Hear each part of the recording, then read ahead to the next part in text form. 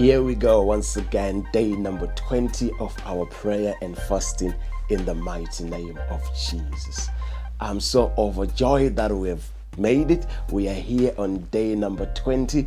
One more day to go in the name of Jesus Christ. We've prayed for the mercy of God. We've prayed for our spiritual giftings. We've prayed for the seven manifestation of the Holy Spirit. We've prayed for our leaders. But do you know what? Today, I wanted us to dedicate today as we pray for salvation.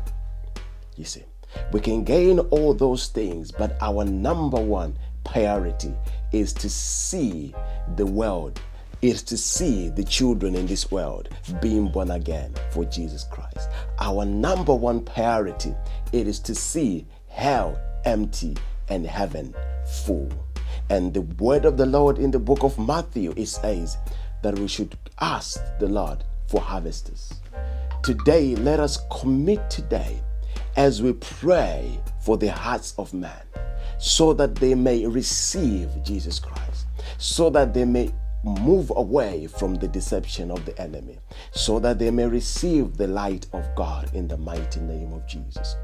Today I pray, let us pray together for God to give us the saltiness that we need, to give us the light that we need, so that we can communicate the truth to those who need the truth, so that we may communicate the love of God to those who desires the love of God, so that we may communicate the peace of God to those who are looking and searching for the peace of God. Because our number one mandate is ambassadors of God.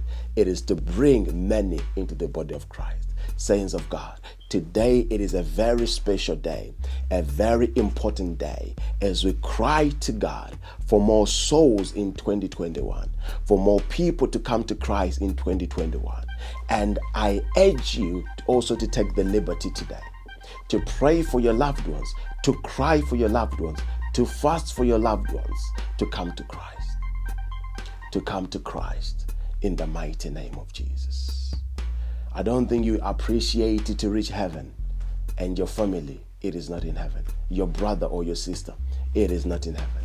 You have this time and opportunity to cry for their salvation in the mighty name of Jesus. May you take this time seriously in the presence of God for the salvation of your loved ones, for the salvation of your community.